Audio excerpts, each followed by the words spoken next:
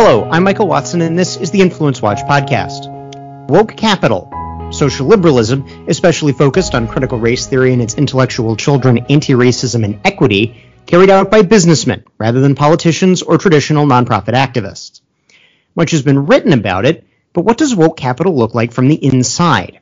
That's the subject of Woke Inc., Inside Corporate America's Social Justice Scam, a new book written by biotechnology entrepreneur Vivek Ramaswamy, who has seen the growth of woke capital from inside his own corporate boardrooms. Mr. Ramaswamy joins me today to discuss his book. Vivek, if you could tell us a little bit about your background. You've described yourself as a traitor to your class. What do you mean by that? Yeah, well, look, I wasn't born into elite America, but I have certainly lived it for the last 15 years. I went to Harvard, was at the top of my class there, and then went to Yale Law School. I've worked at hedge funds that, earned notoriety in the 2008 financial crisis, got mentions in The Big Short, et cetera. So I've seen the 2008 financial crisis from the front row seats of elite capitalism. I've founded successful companies, including a multi-billion-dollar biotech company, and I've founded some tech companies along the way, too. I know how the elite business world works, and I think the thing that I was supposed to do was to play along with the same lines that everyone else in my seat would play along with. Wear hipster clothes, applaud diversity and inclusion, muse about the racially disparate impact of climate change after flying on a private jet to Davos or whichever fancy ski town was hosting the conference that year. It wasn't a bad life, but I felt that the new trend of mixing morality with commercialism, with corporate leaders using their platform to flex their muscle, not just in the market for products, but in the marketplace of ideas. That was a new trend that I think was dividing our politics to a breaking point. And that brings us to some, in your book, you lay out sort of the history and development of the status of corporation as it applies to businesses, and it interacts with what you're describing. So if you could lay that out and explain that history and that, the trade-offs that were involved in creating the corporation as we know it today. Sure, and I'll be brief about it here. I mean, there's a reason there's a whole book about it, but I'll give you the short version. Is that at the inception of the corporation, especially in the American context, there was a vision for what the trade-off was for society's ask of corporations in return for providing corporations and their shareholders with many great benefits. And one of those great benefits was limited liability, the great invention that said that shareholders weren't going to be liable for the liabilities or debts of the corporation. Now, that was something that no ordinary person enjoys, but a corporation does. That was a legal creation gifted and bestowed upon corporate owners by the state itself. So the stakeholder capitalist movement says that in return for that great gift that society and our legal system gave to corporations and their shareholders, there was an implicit, unspoken grand bargain in return, which said that actually the people who led those corporations owed an implicit duty to not just serve their shareholders, but also to do the right thing for society at large. It was I think it's a benign enough view, but I think that that's one view.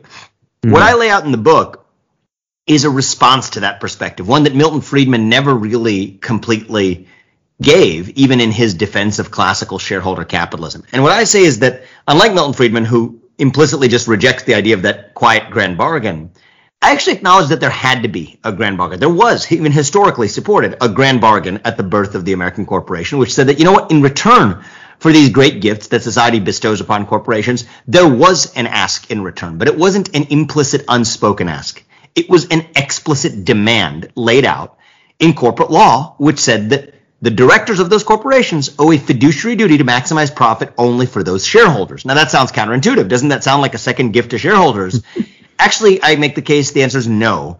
It was, furthermore, a mechanism for society to say that we want you corporations to stay in your lane, to use power. It put the business corporation in a box where it did a thing, and it was commissioned by society to do a thing, and that thing was to create profitable enterprises and do useful capitalist stuff.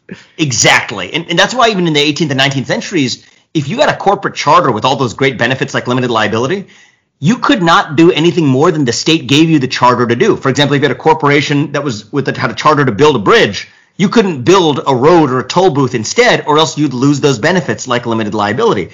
Now, eventually the administrative procedures got easier and a state legislature didn't have to enact a corporate charter every time. The state secretary Delaware decided it wanted to have a reason to exist. Exactly. Well, that's unkind to Delaware, but a competitive advantage in attracting, let's just say, business to Delaware, and made things a lot simpler and more streamlined. But that was the kind of the history of the limited conception of corporate power, because limited liability was this great superpower. And so society was basically saying if Dr. Frankenstein was going to create Frankenstein's monster, he wanted Frankenstein to stay in the cage. And that cage was the cage of the market, the cage of capitalism. And then how does that this very bounded idea of what the business corporation is supposed to do, how does that contrast with what you call the Goldman, as in Goldman Sachs rule, and how that has been how that has gotten through woke capitalism, through we'll discuss environmental social governance investing, how has that gotten the business corporation out of its box? Yeah, look, I think that it is an extension of the demand of stakeholder capitalism, which says that the guys who make the market rules get to make the moral rules too. That businesses get to impose their views on the rest of society using economic power and market force to do it on issues ranging from racial equity to environmental issues. And I think that whatever you think about the underlying we also, to just to be a bit more in the headlines, I think it was Mark Benioff of Salesforce now is taking action against Texas's restrictive abortion rules by offering to move any of his employees who want to be moved out of Texas from Texas. Yeah, I mean, look, it's ubiquitous. You see something like this in the news every day. It's now just the norm. Stakeholder capitalism was supposed to be about challenging the prevailing model of capitalism. Today, it is the dominant system in big business today. And I think that what that means is it concentrates the power to make moral decisions in the hands of a small group of capitalist elites rather than in the hands of America's citizenry at large. And in a democracy, we settle our political questions and our normative questions through free speech and open debate in the public square, not through the use of force. And that includes economic force. When a company like Goldman Sachs says it won't take any companies public in the United States if their board is insufficiently diverse along axes of race and gender. And whatever you think about the underlying policy, I don't want Goldman Sachs to be the arbiter of setting those societal norms. And it's not operating in a free market. That may be a response. It's a fiction. There's a regulatorily codified oligopoly status for a small group of banks that effectively serve as underwriters to decide who gets to go public and who doesn't.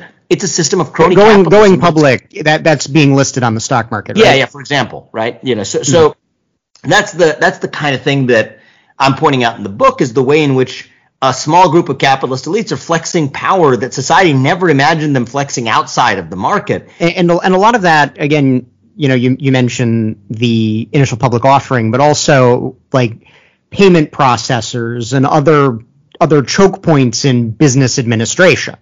Or the internet, for that matter, in terms of actually deciding what can and can't show up online. You have internet providers, you have cloud computing providers deciding which platforms can and can't be hosted. And I think that the idea that this is the free market working is a farce, because today those businesses are often working hand in glove with the state, often with the party in power, to be able to do their bidding, such that we've created this new woke industrial complex, as I call it in this book, this new hybrid of big government and big business that's far more powerful than either one alone, because each one can delegate its dirty work to the other. And I think that's the most scary form of a threat to liberty and prosperity and open dialogue and democracy of all, where government that's normally bound by its constitution is able to do through the back door using private companies to do what it can't do through the front door.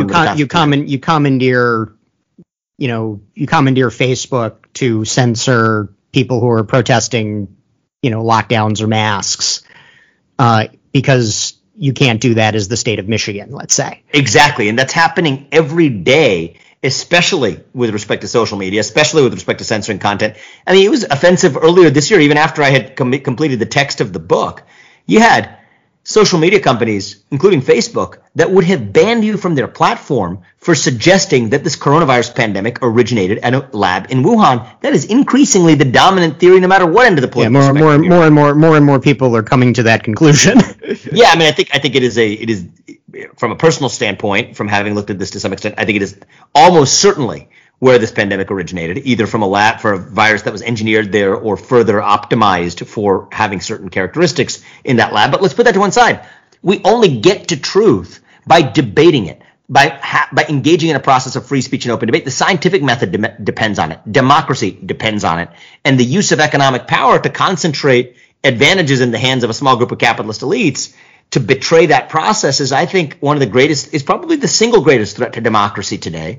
And if you say the wrong thing online, you risk being censored. That's one form of force. Mm-hmm. If you say the wrong thing on your own time at home or certainly in the office, you risk being fired. That is another form of economic force and power at work. And I think that our democracy works best when we settle the questions through free speech and open debate rather than through the use of force. And I think that's and you actually in the book you lay in the book you lay out a sort of a case study of how a woke corporation can use its wokeness not to help the world but to harm it.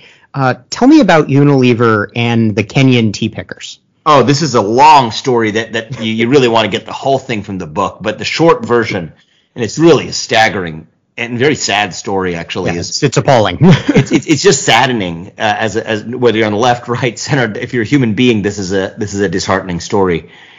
Unilever is probably one of the most woke companies in the global woke industrial complex. Its CEO, they own, among other things, Ben & Jerry's ice cream. Of course, Ben & Jerry's ice cream. Their CEO waxes eloquent about the immutable laws of intersectionality, which say that whatever is good for black women is good for all people because it ultimately works down the chain of disempowerment. I mean, this guy's really well versed and not just nodding his head to wokeness, but really steeped in the lexicon.